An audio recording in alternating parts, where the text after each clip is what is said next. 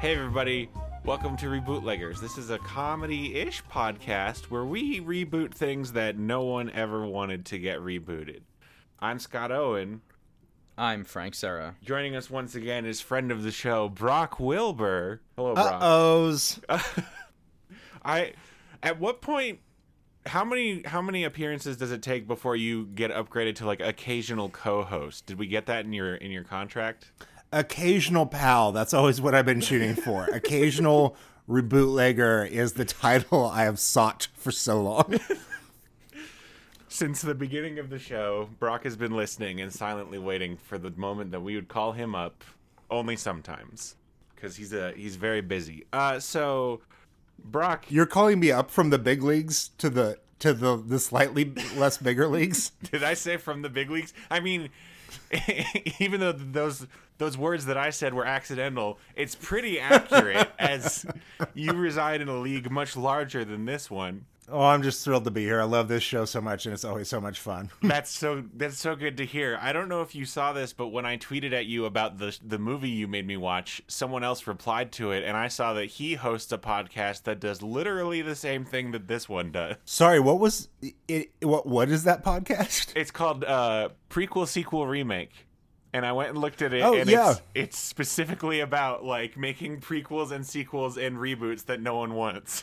I will tell you that one is a solid hour and a half longer than your podcast. Okay, so we Because do have everyone on the differences. show really scripts something out. Wow. Because I did one for them for Tank Girl, and I think I did the sequel. But everyone else, I thought that just the guest had to like script out like 5 pages of stuff.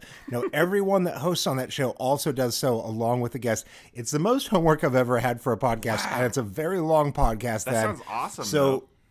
So if you're real into like what potential takes could come from the film Tank Girl, then yes, there's 2 hours of content for you on that. So it's I really enjoy that about it. I love a show. Yeah, that sounds has cool. a lot of homework. I'm glad to know that those do serve different markets, so that we don't have to fight. We're them the and lose intro at some level. point.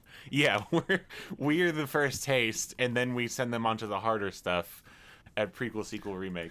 It truly is like a graduate level thesis thing, and you guys are like, what if we watch the movie? Which is enough for this one. They should never do an episode about this. We should barely be doing an episode about what we're about to do, and we shouldn't be recording it today. There's a lot of things on the table here. Yeah, so audience, we're going to be rebooting the movie Postal, which from the Wikipedia article, the poster featured quotes it as a live-action South Park, which I don't think there are 4 words that make me want to watch a movie less, if we're being honest. And I watched this movie 2 days ago in prep for this, and I don't know that I can ever forgive Brock for making this happen to me, because it's just Brock, do you want to take us through Yeah. what is this? For Frank's sake. So the reason that this has been selected is that I have a book coming out via Boss Fight Books, and Boss Fight Books does these little books, and each book is about 100 pages. A different author takes on a different video game.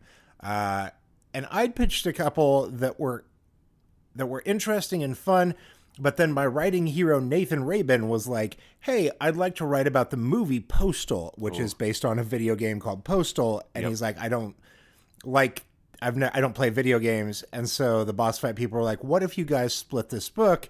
Brock, you write about the game, and Nathan, you write about the movie. And I was like, a chance to work with the best man from my wedding and my writing hero, yes, please.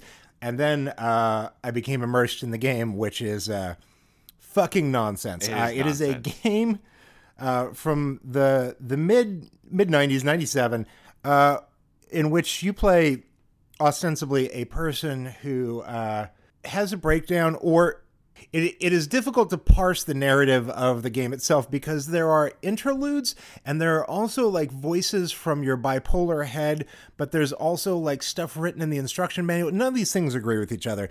But basically the thrust of it is that one day you're a guy that wakes up in your like remote cabin outside of a town, and all the police and all your neighbors and everyone are incredibly well armed, and they all want to murder you. So you have to murder all of them, and you go on a giant murder rampage through a city through these towns that eventually leads in you shooting up a grade school, which is the final moments of the video game. And it is the first time in the game that control of the player is taken away from you. So really, there's nothing you can do. You just have to murder a bunch of kids, and you don't really have a choice in the matter. And this came out like months before Columbine happened. 97. So the guys behind it, who also consider themselves very much in like the South Park vein of things, have spent the last 2 decades basically whenever there's a school shooting, they have sort of a career in being able to like go on CNN to talk about how video games aren't the problem. But in some ways, video games can be the problem. Yeah. And sometimes they could be. They had this game, and the Postal 1 is incredibly bleak and like dark and fucked up, and like I rarely see the point of it, and I've written a book on it now, so that's hard. But they did a game that was a follow-up called Postal 2, and in Postal 2, there's dialogue and things added in finally.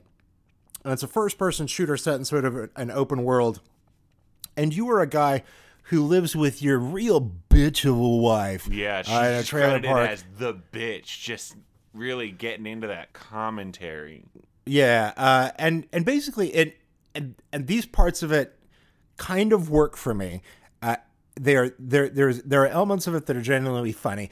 Like it's a lot of like you have sort of a week that the missions are divided into by day, and so your missions on the day one are just to go get like milk from the store, and in the process of trying to just buy milk, not steal it or whatever, in the process of just trying to buy a gallon of milk, like fights break out and everyone's got guns and you have to murder so many people just to get your milk and get home. And like one day you're just trying to return a book to the library, but like all these feminazis come and burn the library down. Like the feminazi thing aside, like there's a lot of this that's like, it's about like the bureaucracy of and our cultural norms of like standing in line and how few people want to do it and how everyone's kind of a piece of shit. Mm-hmm. And so this guy murdering all these people, it doesn't fall onto him. It's more like society forced him into it, and he is doing what is very much borrowing from the movie Falling Down with Michael Douglas. It's just like, okay, at some point, everyone has a breaking point, and they're not wrong. They're probably right. And by the end, you'll be like, well, they're fucking monsters and they have to die, but like, you know, they wanted their McDonald's breakfast sandwich and it's 10:31 and McDonald's won't give them the breakfast sandwich. So yeah, right. You go on a killing spree, which is a very like 90s white guy thing of like, you know, society is turned against me. And it is what has made working on this book so hard, is that like, I keep thinking I'm done. And then in the news, new fucking fragile white guy bullshit pops up with new gun shootings, new and the weird part of it is that so much of it is recycling stuff from the 90s, like Jack Thompson, famous video game anti-video game that lawyer, guy's still around? Who is somebody. He's still around. Like he was invited to the White House back in the 90s to talk about whether or not video games were the source of violence instead of guns. And last year, under the Trump administration, after the shooting in the school down in Florida, they called in like him and all of the same people from like the mid-90s meeting to come to the White House to explain how video games were actually the cause of this and not guns. And you're like, you're doing reruns now from 20 years ago from when I'm writing this book about, and it's goddamn brutal because I keep having to go back and be like, I have to amend this chapter and I have to talk about this thing. Anyway, this all builds towards the fact that in 2007, Uwe Boll, the German film director, now American, I suppose, got the rights and made a movie that was an adaptation mostly of Postal 2, but like it's hard to draw the line. It's called Postal. And if you don't know Uwe Boll basically existed for years as the real life incarnation of the film The Producers. Based under German production law, the more a film lost money, the more the government would reimburse it. So him and his investors got rich. And what made Uwe Boll important to like guys of my age who came up on something awful or whatever was that rather than just make bad fucking movies, of which he made a number, he was going out of his way to buy up intellectual property rights to like lesser video games. Yeah. Like House of the Dead and stuff, and Alone in the Dark. And so he was just making these perhaps deliberately fucking terrible movie adaptations of games. So gamers were like, no, not my thing, not my beloved like C-list level property. Not Blood Rain. No, anything but Blood Rain. And at a certain point, he was making so much money that he was making films with a lot of like giant names in them. Which brings us to Postal in 2007. So he's adapting this, and the weird part is that it is maybe the best Uwe Boll film, because 90% of Boll's films are about like a guy who like snaps one day and then he has to shoot everybody. And he has entire series of films based on IPs just about that. So this being that same sort of thing, it also, in buying the Postal thing, he had to think like, I've got to shoot for more, and this has to be like, I actually have to try for satire instead of just shooting a murder movie and then calling it satire later. And it is the equivalent of the guys that I went to like film school with freshman year who made a film that they thought was South Park level satire, but instead it was just a short film about golf and how women weren't invited and how blacks couldn't be on the course. And then afterwards the teacher was like, we have to talk. And they're like, but it was satire. I was like, but you don't know what that is yet. So you were just racist and sexist and you got it all wrong. So Uwe Boll gets Postal, and Postal is a surreally pretty close to what it is nearly the best version of what it should be. It's still an atrocious film, but to give it context, almost out of nowhere, like the opening sequence of the film is a comedy bit about the plane crashing into the Twin Towers, and it's basically about the terrorists realizing that they're probably not going to get the virgins in the afterlife, so they decide like, because they're talking to Osama bin Laden, and then they reach a point that they're like, I think he's kind of bullshitting about this. And so their response is to be like, let's not kill ourselves. Let's just go land this plane. But in the process, all the like 400-pound asshole Americans in the cockpit have decided to rush in the plane have decided to rush the cockpit, and they wind up being the cause of the plane crashing into the towers. And it is perhaps an accidentally good like criticism of Americans and how we treat things and like how much shit we make for ourselves. And you're like, the first time I saw it, I was like, the fuck am I looking at? And then you sit down and actually work it out, and you're like, that's maybe it's not good, but it is close to the point. So what follows out of that is a movie about a town where it's a bunch of poor white trash being taken advantage of by each other and by a cult leader played by Dave Foley. And I would recommend that if you haven't, check out Dave Foley's 20-minute divorce podcast story that he has about this. Basically, right before this movie shot, him and his wife divorced, and in Canada, a spouse is automatically entitled to like everything in certain situations. And so Dave Foley from Kids in the Hall basically lost everything he had overnight to his wife via this divorce. And he was like, the fuck am I going to do? And that's when ambulance chaser Uwe Boll shows up and is like, I want you to be in this movie and then you'll have money to live on. And Dave Foley said yes. So there's like a sequence in this movie where one of my comedy heroes, Dave Foley, just shits on a toilet for like 5-6 minutes straight while you watch him from the side, just with his whole naked body just shitting on a toilet. His whole self out there, and you're just like, okay, well, you see, okay, so you do see the penis, but you don't see the don't see the poop. You don't see the mess. Blessedly, the mess is not shown, but it is heavily implied, Frank. It is heavily implied. So it is.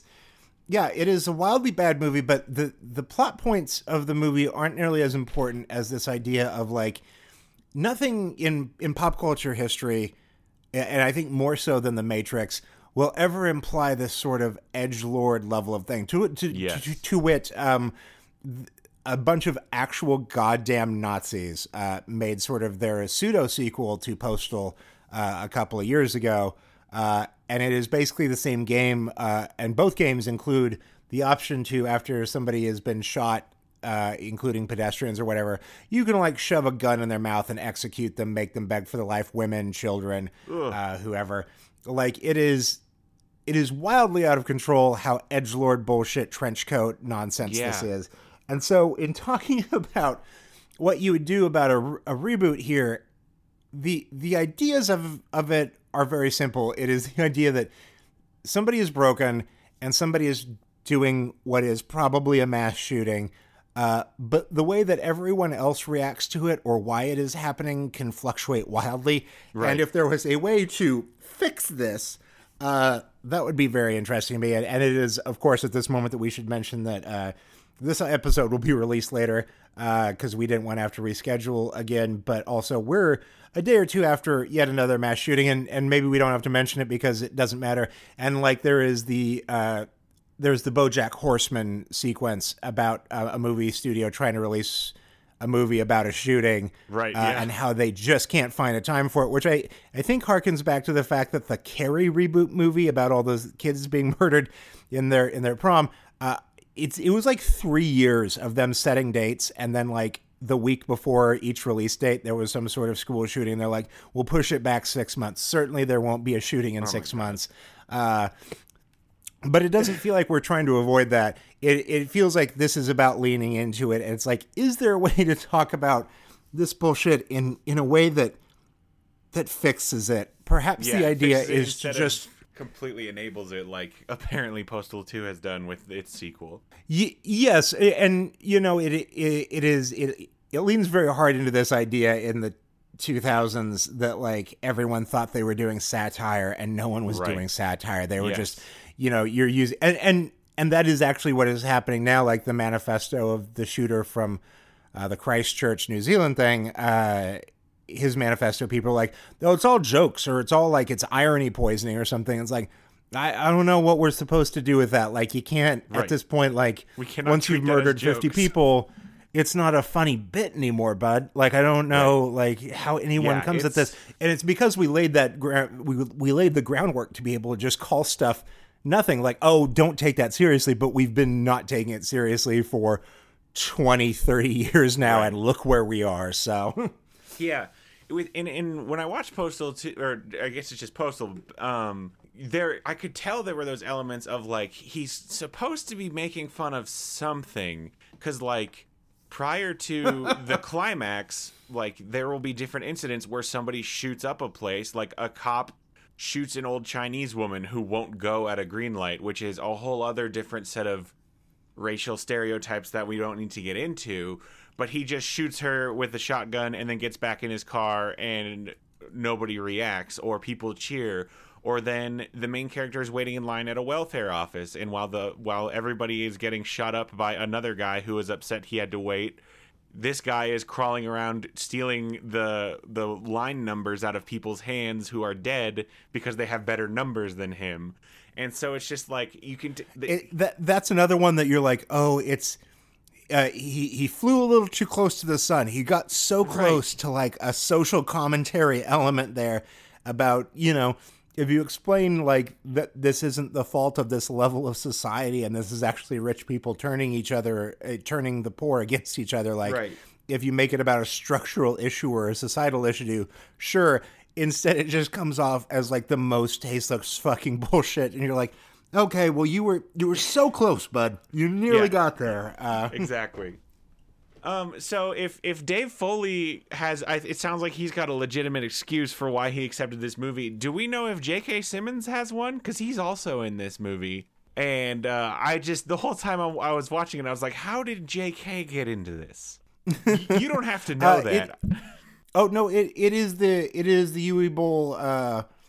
It basically hits its peak around the film In the Name of the King, a dungeon siege tale, because he has legit Oscar winners in his films at that point. Moving forward, how did he? Do and this? People are like, "How do you keep getting these people?" And I was like, you know, Sir Ben Kingsley, who's in that, is like, well, they flew me to a beautiful European country for 2 weeks and paid me an insane day rate for like 4 days of work. And that's basically how they figured out, like, J.K. Simmons is basically shot in one location. He probably shot over the course of a day and was paid more for that than he's paid for most movies. Sure, why not? Yeah, that makes sense.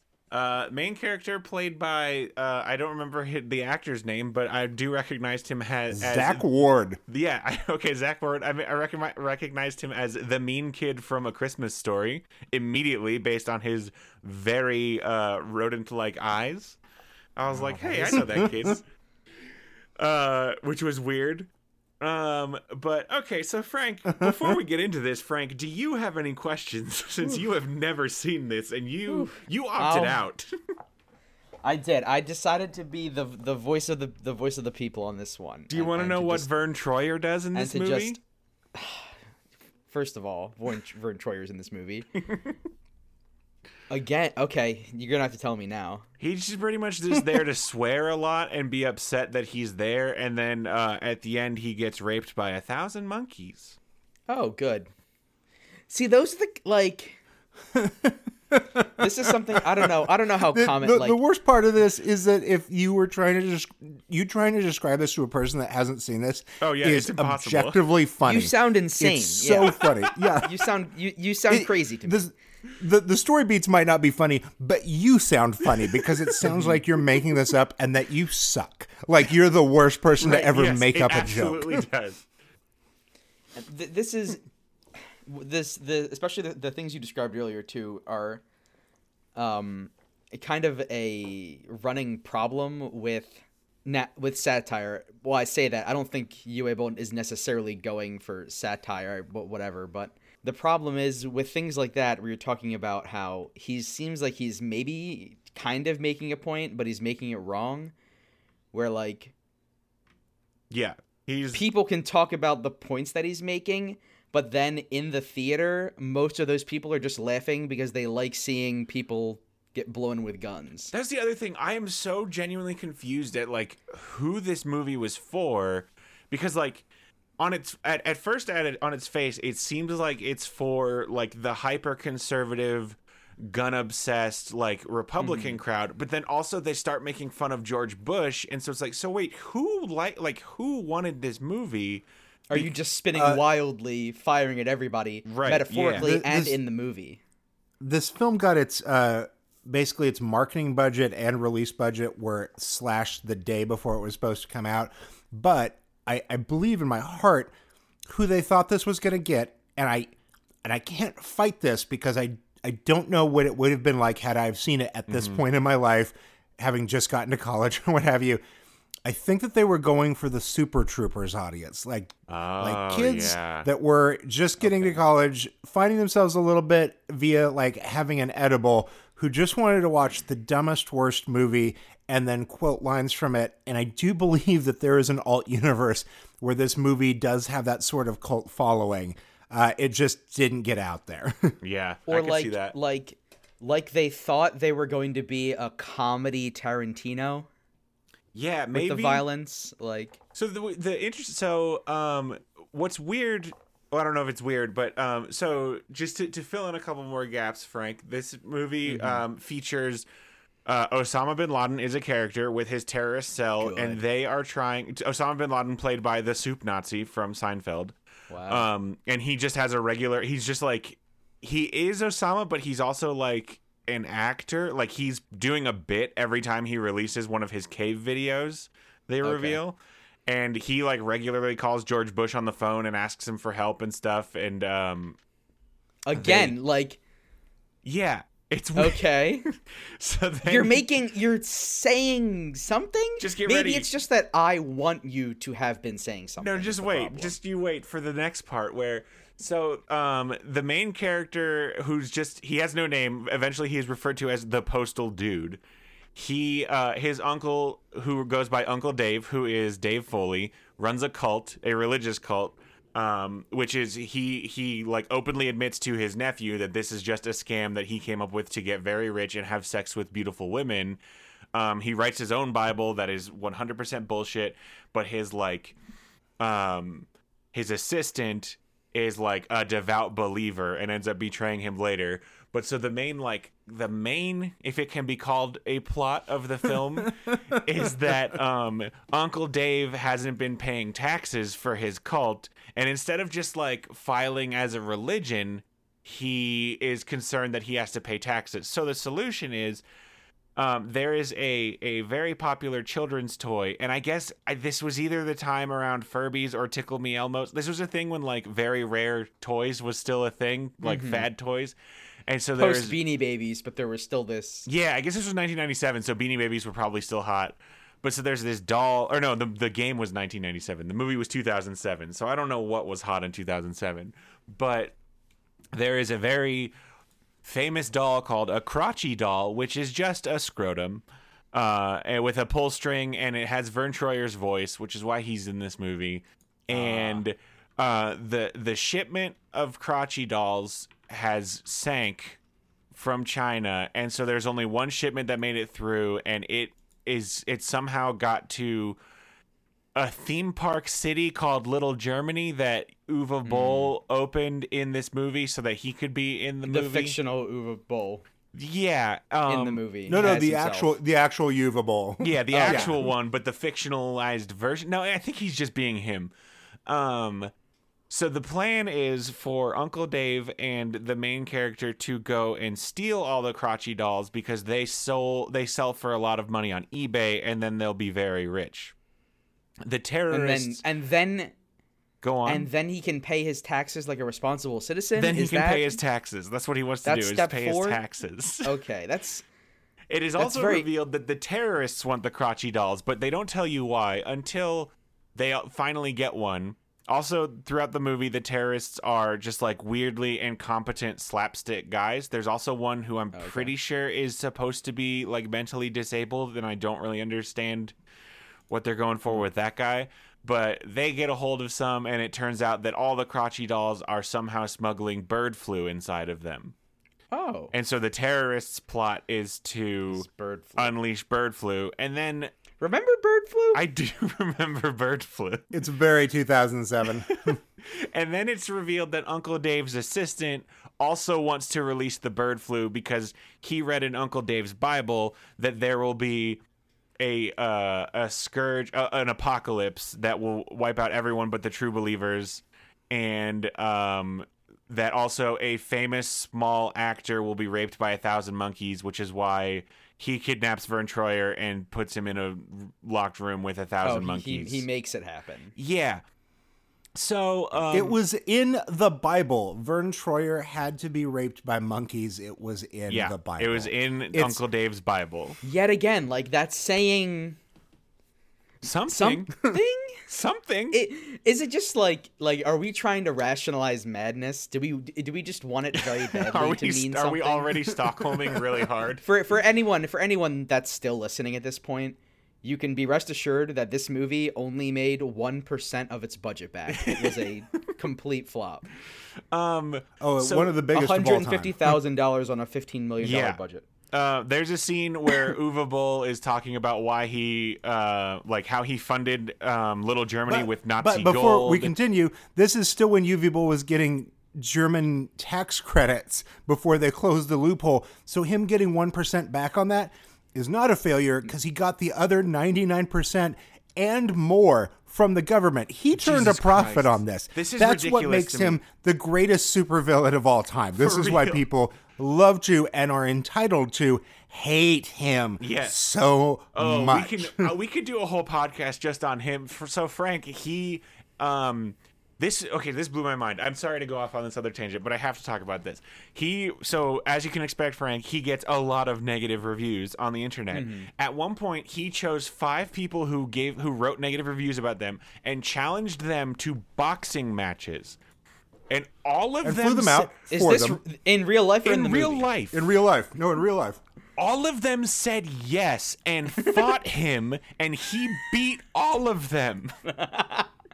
Oh, here's why. none of them bothered to fucking Google him. He was a competitive professional boxer for like a decade and a half. You don't challenge someone to a contest that you might lose. Like they all claim, like, so one guy was like, I thought it was gonna be a PR stunt. It wasn't. I thought he said we would get like trained. We didn't get trained, and I was like, you said yes to fight a guy because you said mean things about his movie. I don't think you get to have any more excuses. Then later he wrote some like mean stuff about Michael Bay and I forget who, like, he just talked shit about big actors and big directors and challenged them to boxing matches, and they were all like, no, we're not doing that. The last thing that happened to him was his Kickstarter failed for his most recent movie, and then he put out a YouTube video saying fuck everybody for not funding my movie, and now he is a restaurateur. But people fought he's still making stuff. Like he keeps bouncing back. No, it's all for show, and I'm sure it is. He also follows me on Twitter now because he knows I'm writing the book, even though I'm not writing the movie part of the book about him. So like he'll say things to me about like pictures of my wife or something, and I'm just like, that's fucking weird. But then like he also like posts these things that are like wild, crazy, like I'm gonna fuck up this celebrity, or like anti-vaxxing is the right way to live. But then every time I post a picture of certain cats of mine, he'll write back with the most kind-hearted responses, which is why I can't bear to think what of is like going on? I don't understand. It's like he just has a real sweet spot for both my cats and the cats in my neighborhood. He was participated in the Let Puddin' In campaign on my Twitter, where there was just a cat in the neighborhood named Puddin' that I wouldn't let in, and he just kept being like, Brock, you must let the puddin' into your house. I was just like, why is UV Bowl weighing in on this? It's so weird for me. So what terrible dystopia we might be did we drawing some make? attention from Uwe Boll with this episode. So I've read 3 things that I want to read, and this is from Wikipedia. They have sources attached. 1, he apparently has an open boxing invitation out to Quentin Tarantino that he will fight him anytime, which I find amazing. I think we all want that, right? Yeah. I would like to see Quentin Tarantino get the shit beat out of him, yes. So number 2, as part of a publicity stunt for Postal, Boll released a video claiming that he is the only genius in this entire business, going on to say, quote, Postal will be way better than all that social critique George Clooney bullshit you get every weekend. I did read that. Yep. Mm-hmm. And what's the George Clooney bullshit? I think we all know what that is. Yeah, Ocean's 11 was way too political. Way too political. And the third, he's always reacting to whatever happened like earlier that day, like at breakfast. Yeah. Like he saw a Clooney movie the night before and was like, that's the problem. Is he Donald Trump? Possibly. I don't think that also, he's a doctor, which we know no one knows why he's a doctor. Dr. UV Boll. He just insists on that. Oh, a doctor of what? Do we know? Doctorate in literature. Oh. It doesn't specify further. So not a medical doctor, a PhD doctor. Okay. Mm-hmm. What's your third thing, Frank? God. We got to start doing a reboot, fellas. Yeah. My third thing is just something after failed funding of his film Rampage 3 on Kickstarter, Boll posted a video on YouTube telling everyone to, quote, fuck yourself. Yep, he did that.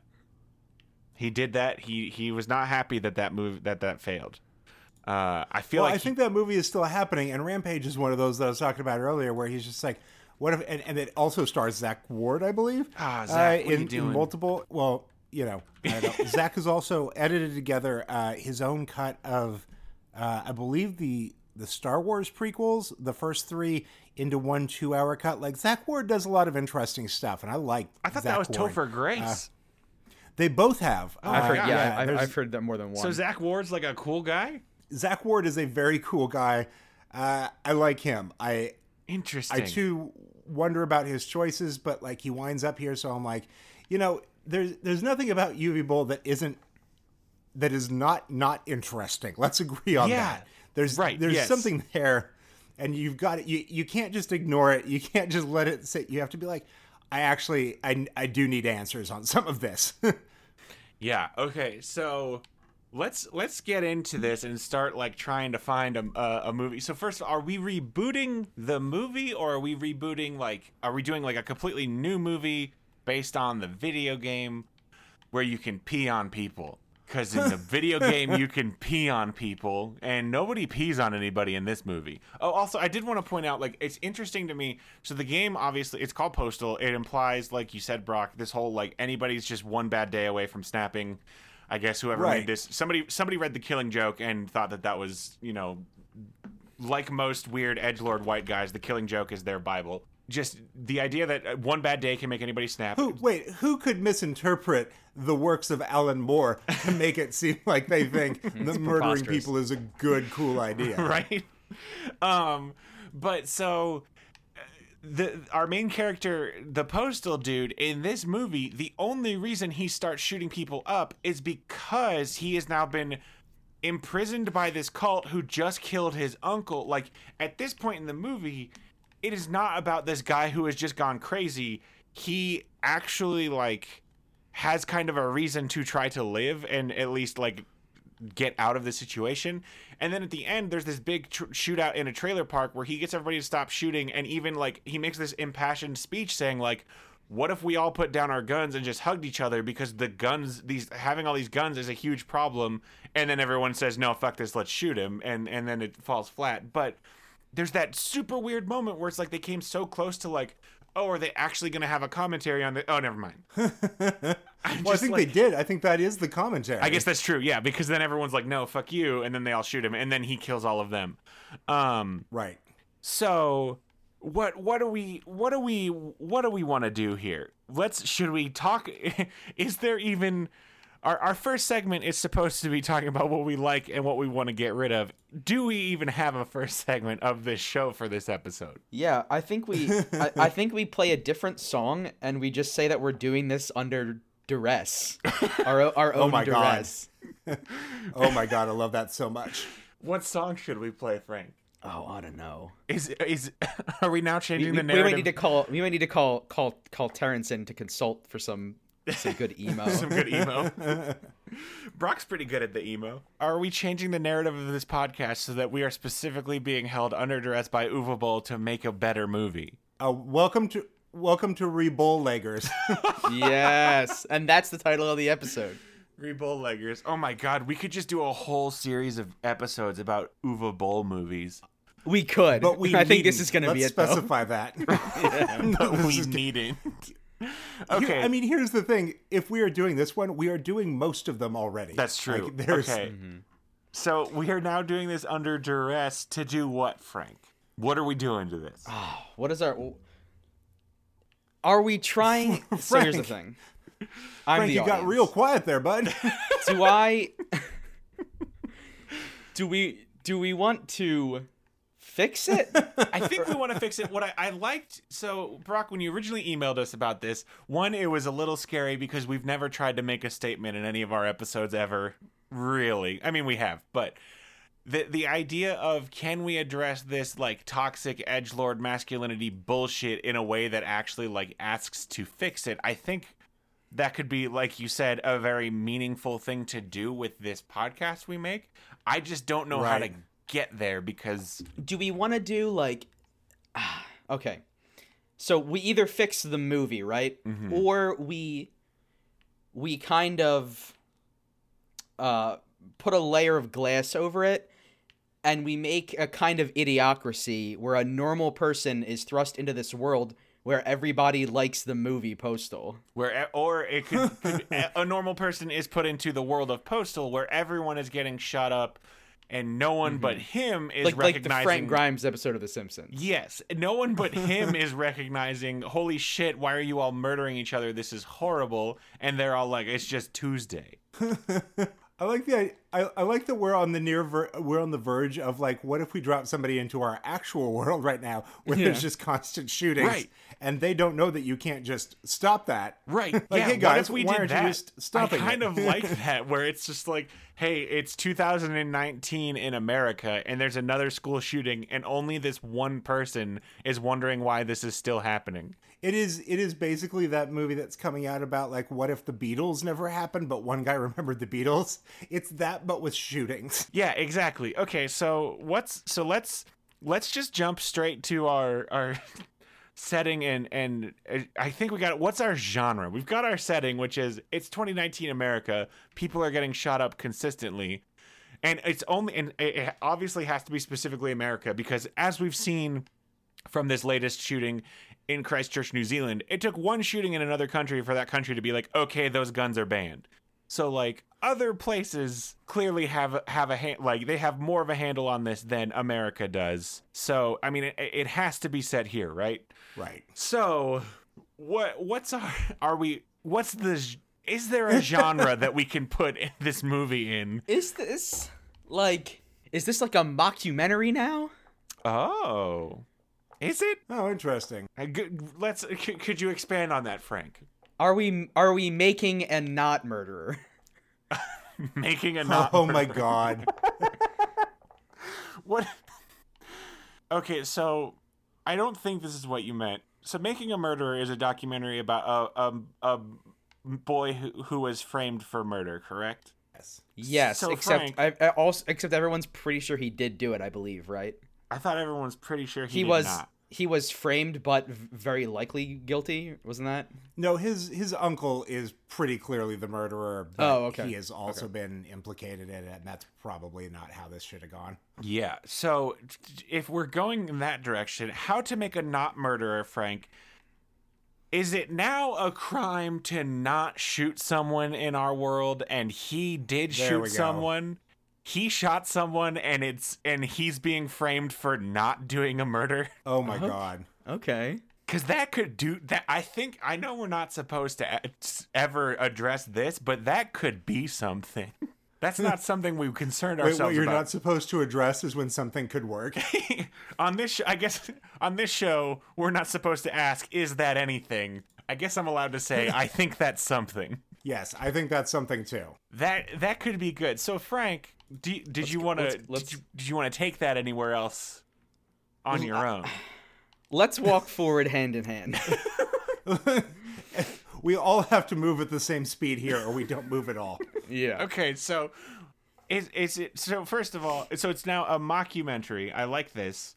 So it's gonna be, it's gonna be a little satirical, I think, but also like it's about people who murder people. Okay, so I guess I think we've got the setting and genre. Are there people we want to cast in this? Is this something we would want to do to people? I don't think.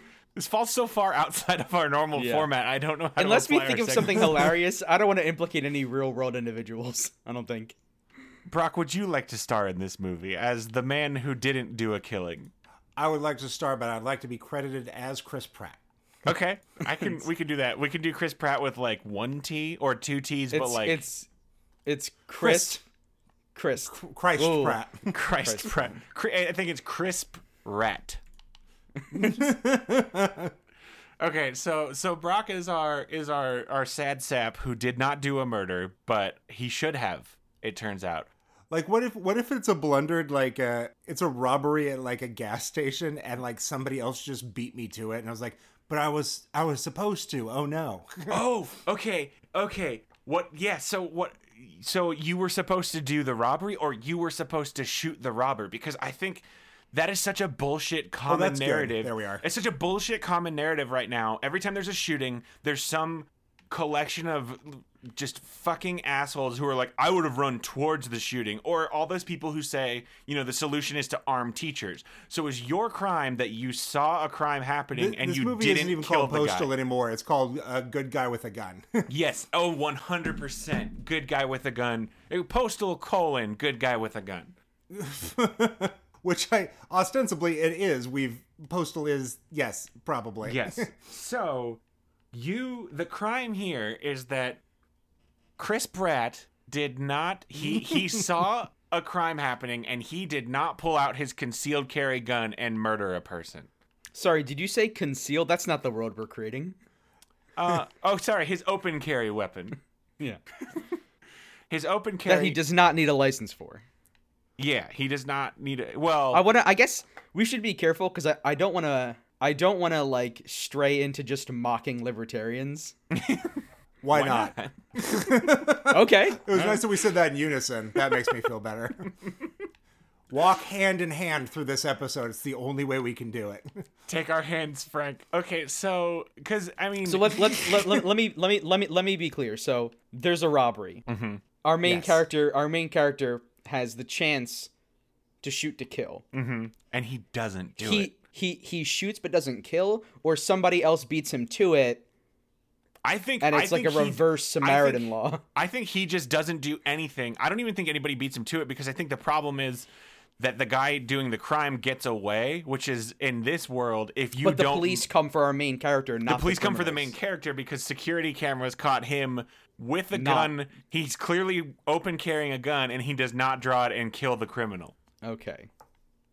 Oh, I do enjoy the Samaritan law reversal thing here. Yes, that's very interesting to me. Yes. It's your responsibility to deal with this, and you didn't. Right. You did Right. not murder this man like you were It's a very Starship Troopers level of citizenship requirement. Yes. That's very good. Okay. And so I think we know that we're firmly dealing in the realm of satire, and everyone should be able to see it, and there can be no mistakes on that. So that's good for me. For some reason, it just popped into my head where we could have like a weird fugitive-esque scene where he says, I did kill that guy, and the guy chasing him says, I don't care. I don't know. I don't think that's anything, but for some reason, that dumb joke popped in my head. It's not the worst. But in this sequence, it would be like, I killed the guy. It's like, no, you didn't, because I am that guy. Like, Oh. He That- is a cop. He's a cop? The guy robbing the gas station was a cop. He was Tommy Lee Jones. Okay, so the cops do come for him. So is this now just like a thrilling legal drama, like, or is it going to be like an action satire where he does escape, and now because of this reverse Samaritan law, because he is a known criminal, the entire population of the United States is obligated by law to kill him if they see him. that is very interesting to me. And my other idea is that like either that situation creates a situation where we have created the actual Postal reboot here under a satire situation where he has to just keep killing people against his will in order to stay alive because of the law, or is it more interesting if he continues to stick by his metaphorical guns and not kill people. Everyone is trying to kill him, but he has to try to go the entire movie without killing anybody else. Like, if you were going to reboot Postal and try to fix the problem of it, maybe that one's more interesting. But also the look I saw on the face of a guy that is a mass killer who doesn't want to hates be. being in that situation is perhaps what this game and movie were trying to do from the start, and just had no ability to do so. I kind of like that because so he originally got into this situation because of this weird reverse Samaritan law, and now he's forced to continue killing to stay alive because of a reverse stand your ground law, where if you feel threatened, you are required to shoot back. Otherwise, you will get arrested. So now he is under threat by all these people, and he is obligated by law to shoot them. Otherwise, they will kill him, because if you don't draw your gun when someone threatens you, then you're not an American and you get deported or convicted or whatever. Yes. So he is just so unhappy with having to do this, just be shooting people. I think I would. I wanted. So there's a scene, Frank, in the original Postal movie where everyone starts shooting each other at Little Germany, and it's just this montage of children getting shot and falling down in weird comedic ways. I kind of don't want to do that in this movie. I kind of had What the big bad in that sequence that UV Bull is shooting and who eventually shoots his dick off is actually Desi, the guy who created Postal. The guy who created being Postal. in the movie. Yeah. But yeah, they all talked about when we interviewed them, which I went to spend a night with the Postal creators at their house in Arizona, and it is a majority of my book. It is just because like on the drive down, I was listening. They do a podcast now because of course they do. Yeah. And on the way down, They're I white was guys. listening to their They got a podcast, podcast. and they were.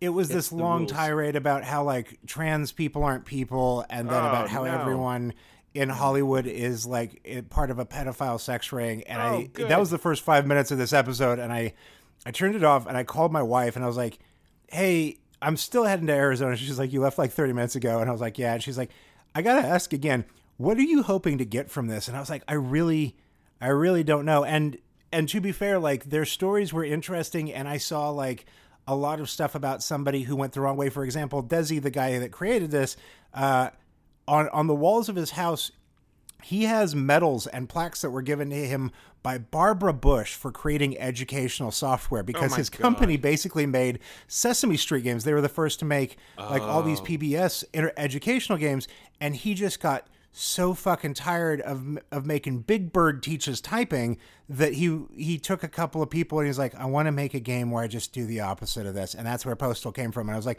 okay, that's an origin story I get. Yeah. You just like fucking hated your day job, even though you were like meeting with the president and his wife so you could get awards for this stuff. And then you become this. But anyway, they both talked about, there is this sequence where it's just a bunch of children mowed down. And they were there that day on the set, and they were standing with the parents of the kids that were the actors. Oh my God! Who didn't fully understand what they'd signed up for, and then it became sort of having to restrain them from rushing the set because they were not expecting to see their kids massacred in such a way. And apparently, Uwe Boll was like sitting at like the monitor and just sort of like cackling, and no one else was making any sounds. And they went up afterwards and like, what the fuck was that? And he was like, look at how funny it is. And like not a single person on the crew, no one involved in it. No one was like, that's funny. And actively said to him, like, that's not funny. No part of that is funny. He's like, well, you fuckers don't get it. Yeah. And it's just like, okay, well more so than anything, like there's the 9/11 sequence at the beginning that after enough time becomes like annoyingly like South Parky.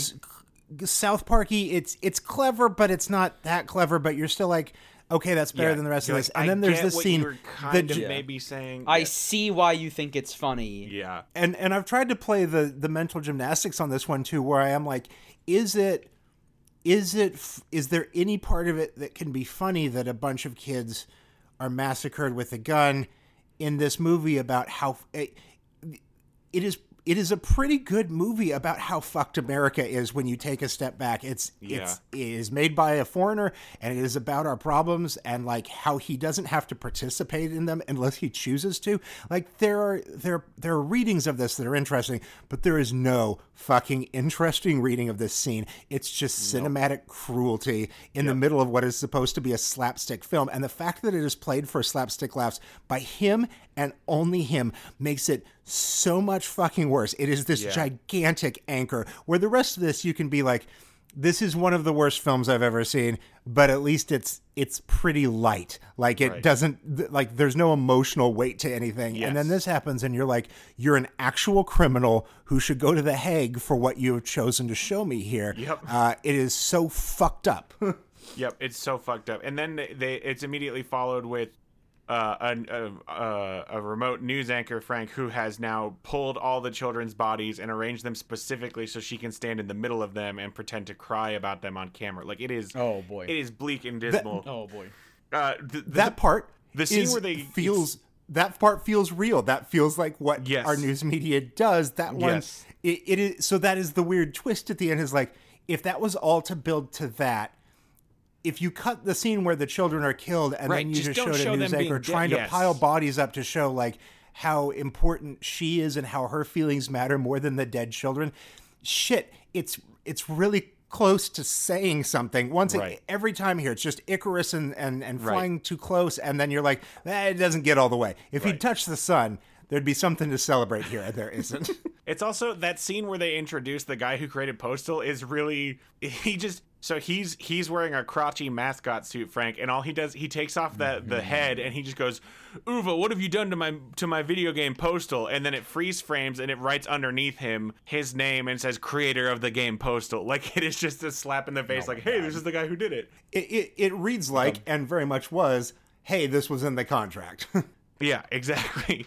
I think I think for our movie, it's the way I want to go is just every child looks like a miniature guy from the Hurt Locker. Just every child is just dressed up in these just huge bodysuits. Like, all right, get on the school bus, honey. Right, and everybody just looks like this oh. tiny Hurt Locker person. Oh, that's so good. Just that, like in the we've background, reached the point that like we've whenever. normalized everything. It's very RoboCop, which Right, I like. exactly. Like every kid has a full body.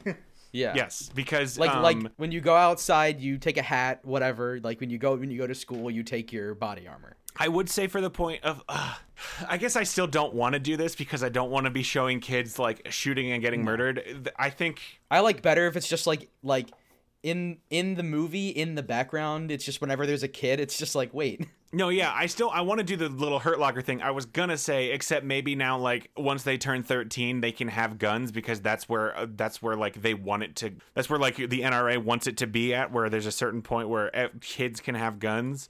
Like getting pissed that. Oh, I think the best part of this movie would be like the idea is that these kids are, trained in guns from like 5, 6, 7. Like, they've got not full on guns, but they train up. So like the best scene in this movie so far that I can imagine is that somebody that we don't like, some sort of bad guy, walks into a grade school, and a grade school or a high school has actually become the most dangerous place for a bad guy in the entire country because every fucking kid has a gun and is great at it, and he's just like Swiss cheesed like so quickly. Yep, like, I can see that. Kids taking back guns. That's a level of satire that I can work with here. I love that. I do love that as well. I think all the kids are still all like fully decked out in body armor. There could be a scene where the guy like kicks open a classroom door and then 30 kids just pull out guns and light him up, and then So we're going for kind of an anticlimactic end, right? So he's desperate. He's out of bullets completely. Runs into a school to hide, and then is just executed. That's great. Oh, okay. You're saying it happens to the main guy. Okay, I do like that. I was thinking it could just be like happening to some random guy in like an establishing shot of a movie. Yeah, I want it to happen to a bad guy. I don't want the kids to kill our hero. That seems I think it happens. I think it's like the first shot of the movie. We're establishing like, oh fuck, this is another school shooting. He kicks open the door, and then all the children destroy him. I hate how much that sucks and how much I love it because that means it's and done then something right. A teacher just picks the wall up off the phone and says like, one more. Yeah, hey, we got it. We got another one. Just come, or just like she just picks up. She just like, hey, can you send the janitor? And then she goes back to clean up on aisle 9. Yeah, and then she just goes back to teaching like spelling or whatever, like whatever grade we decide these kids are. She goes back to like their. I do genuinely I love the idea of like a Postal reboot movie that opens with a guy with an AK-47 walking into a grade school, and you do think like, fuck, what is this? Fuck, right, you this think is bad. Fuck, please don't make me watch this. Right, and then it's just him getting fucking annihilated by children. Because that's the country that we have evolved into in 2019. And you're still thinking, that seems aware. You're still thinking, fuck, what did I just watch? Oh but God. Like, okay, I didn't watch what I thought was going to be. The thing I thought was coming is worse than what I just saw. The relief you would feel? The relief you would feel from that The relief you would feel? You'd be like, oh my God, okay. Yeah, exactly. You feel this weird amount of relief of, okay, I did not see what I thought was coming, but then you also still have that, what the fuck did I just see? Like, what is going on? And I do love the thrust that we've come up with here as a good shorthand for what we're doing in the entirety of this, which is simply, what if the NRA got everything that they wanted? Yes, what exactly. if that is the thrust for this movie? Right. Okay, so back to the quote unquote present of our movie. Our hero he's fleeing from the town, but he's being required to, against his will, he has to murder people to do literally anything he wants, because otherwise they will kill him. How do we get him down from this tree that we have lit on fire? Where are we going from here with this movie? I'm inviting the two of you. You're actually asking. I'm actually asking you. Asking now. We've come to a fork in the road with our hands held, and I don't know which fork to take. But I also don't know what the fork, what each, like, I have no idea where we're going from here. Do we need to have like a B plot, like police officer narrative? Is there someone who's trying to change the laws? Does that happen? Like, what happens to our hero to get him out of this terrible mess? Or like is it just he is allowed to keep living his life as long as he adheres by these rules? So like they're Does like he meet? I kind of like. Well, I don't know if we want to get like depressing with it. I guess, but well, it would be less depressing. Than I him think getting it's shot too and late killed. for that. But so like, what if his initial making the news for not killing spurned a like a job? uprising of like peaceful protest people who are then horrified to learn that he basically killed his way across the US to find them. Oh, so they were all like, hell yeah, somebody who didn't kill, and Yeah. he's trying to get to them, and then he gets to them and they're like, no? Yeah. Okay. Maybe.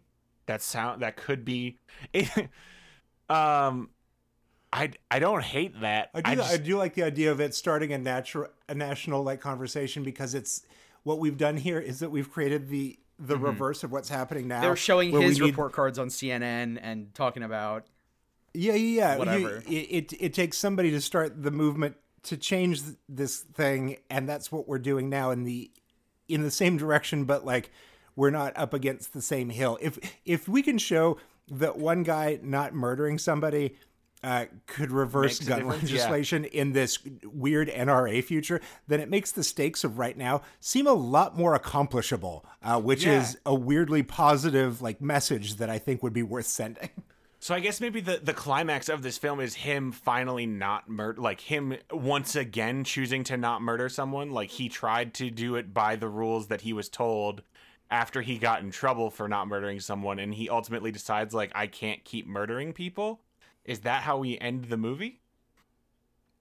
I think too in this there's like there can be a scene that's basically like how, you know, there's car chase scenes on the news where it's just like a helicopter and we're watching police chase a car, but now it's a helicopter watching a guy just run through shooting people, and the news commentators are talking about it like it's just a boring car chase. But so like is that I like what you said, Brock, where it's showing a person making a difference by not murdering in a world where it is the NRA's paradise. That makes that can make our world seem a lot like the world we want a lot more achievable.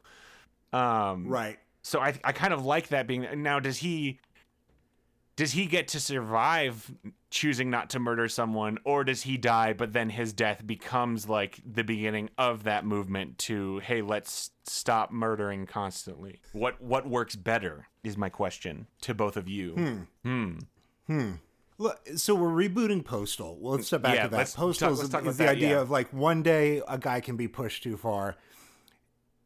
If the thrust here is that we've applied everything nationwide, then one day it is a country that is pushed too far, and maybe it is this guy in this movement that like everyone just takes a step back and like looks at their children in full body armor, Yeah. and looks at like the structure of things, and it's just. I would love to see a movie that the big like recognizing moment at the end for everybody was everyone just being quiet for like 5 minutes and just sort of looking around and being like, the fuck just happened? Yeah. And I know it happened slowly and over a series of decades, but what are we doing? Right. Yeah, I like and then that a lot, everyone yeah. just starts working back from there. I like that a lot. I do, and I specifically want it to be that exact. Like, the fuck just happened? That'll be that'll be perfect. Okay, and then the NRA gets defunded, and then we get the world we actually want. Right. And then is that the end of the movie? Did we finish this? I'm always caught I'm off happy guard with when the we way that finish a goes. reboot. Yeah. Right. I was think like, that's did we end the it? end? Yeah. Okay, cool. Frank, do you have any final thoughts for this movie? I know I like to ask you for your I final guess thoughts. not. Weird how we weird. really blew through all the murder shooting content. Yeah. Yeah, okay. I think we're going to end it there then. This was certainly a different episode. Every episode with Brock is a different episode, and I think always for the better. But this one is also a different episode in many other ways. Also for the better, I think. I think it is important for us to have these discussions, not in the, like, we can still I'm not going to try to preach on this. I think we just let this stay the way it was. I will. I think. I mean, it's where I have to live in having written a book now about it. Sure. Yeah. Is that in talking to these guys about their intentions, they're like, this was just the first game, which is dark and heartless. They were like, it's supposed to be funny, and just no one got that. And the number of times I had to ask them over various glasses of whiskey, like, but why would anyone get that? And what was supposed to be funny is a difficult conversation. And it is, I admit, it is very difficult to explain comedy, but it is also that, like, they did a remaster of the game in, like, 2011, and the remaster of the first Postal, which is a much more fun game all around, because in the first game, it is a clunky, hard, difficult thing, and the remake is at least sort of arcadey and fun. But the final level in that game, you're not shooting up a school. You walk into a church, sort of, and then you dig your own grave, and then you die in it, which is an idea. I don't know where it goes, but it's not forcing the player to shoot up a grade school, which makes me think that the grade school was never a joke. But there is a reflection in the success of that game, and all the things that other games that it has given birth to, and future sequels and movies and stuff, that is like, it is, I think, deliberately supposed to be a satire of mass shooting culture, but no one takes it that way. And if no one takes your joke as satire, then it's not satire. Right. And what it has to say about the rest, like, I don't know anyone that plays Postal 3 as a fun spoof on shooting, or why anyone would play a spoof game on gun culture for fun. That's just not what it is. Right. So the reflection it gives us, I think, is very interesting and is worth looking at. And also, when this book was announced as part of the Boss Fight Books series, the number of people, including people that I think have known me for years, who were like, fuck you, you can't write a book about that. And to the point that our editor had to go to Twitter and be like, hey, did you know that bad art deserves criticism too? And that if we don't criticize bad art, we don't avoid its mistakes and stuff. And like, I know everything else we've published has been like, this is a book about growing up playing this game with my dad and us learning to love each other and stuff. Right. And like, here's me writing a book about a game that I did not play before starting the book and do not enjoy. There is a lot about it that I feel like my final chapter is almost apologetic, where I'm like, I hope I condemned everything enough, while also pointing out the ideas I found interesting. But it still sucks. Let's agree that it sucks. Right. And exactly. The fact that it exists sucks, but also its success is the part that sucks the most. It isn't the most successful game, but the fact that it still has like a huge following and like deserves its creators having a podcast to talk about their political opinions in 2019. Like, there's so much that's so weird. Yeah. And it's not on a couple of guys from Arizona, and it's not on me. It's on us.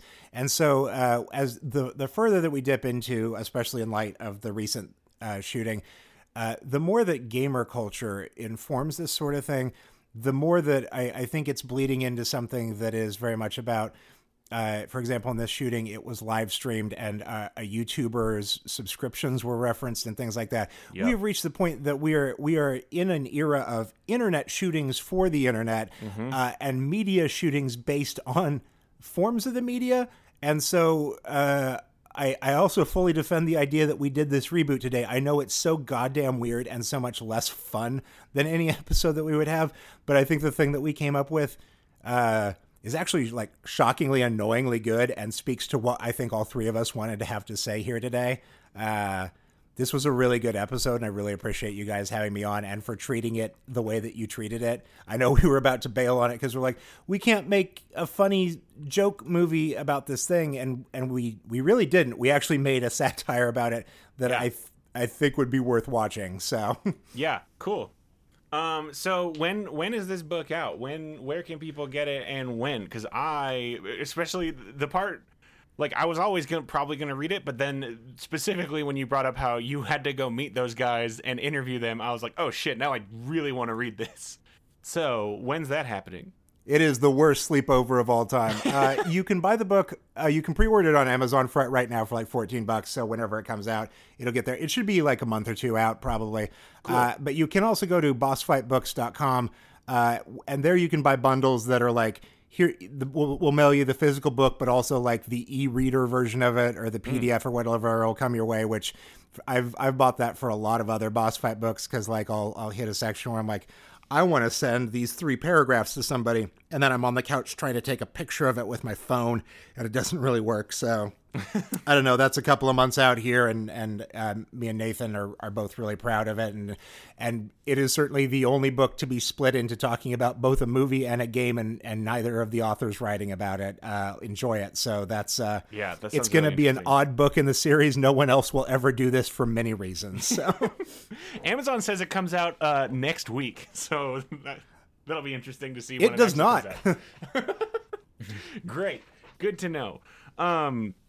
All right, well, thank you everybody so much for listening. That's going to do it for our episode. If you like the show, you can follow us. Nope, not follow us. You can follow us on Twitter if you want. We do have a Twitter at Rebootleggers, but please give us a good rating and review on Apple Podcasts. That helps us out so much. And tell your friends about the show. Brock, thank you so much again for coming on. We always love to have you. I do think, like you said, I think we made something very unique here. I hope I'm not just sounding like some asshole white guy who thinks that his opinions are amazing, but we just so rarely do episodes of substance. It's an opinion on asshole white guys, so I think that we're right. We're supposed to fix our own. This isn't on any other group to fix. I promise. Fair enough. I agree 100%. That's on us. So we don't. I feel like this is an exciting thing to do. An episode of some more weight every once in a while. Brock, where can people find your other work aside from this book? I'm at Brock Wilbur on Twitter, brockwilbur.com, and then just search my name on iTunes. I have a whole bunch of podcasts, one about emo music, one that's a positivity, darkness podcast, one about board games, one about Star Wars, and I have one with my wife that's just about politics in Missouri. So, fuck yeah. Are you taking requests to shut down any more cults at this point in your life? I am taking requests in that people will send me long emails in the middle of the night about something that their nephew is involved in. Oh, geez. And I'm, that weird guilt that you have from a stranger that you're not doing enough yet. So kind of, we'll see. Okay. Sorry I brought that up. That sounds rough. Well, see you next time, guys. We'll do the sacrament together and really make each other miserable. Yeah, for real. Thanks, everybody, for listening. Until next time, I'm Scott Owen. I'm Frank Serra. And Brock, can you give our listeners, a password so they can get in next week? Reload. Pretty good.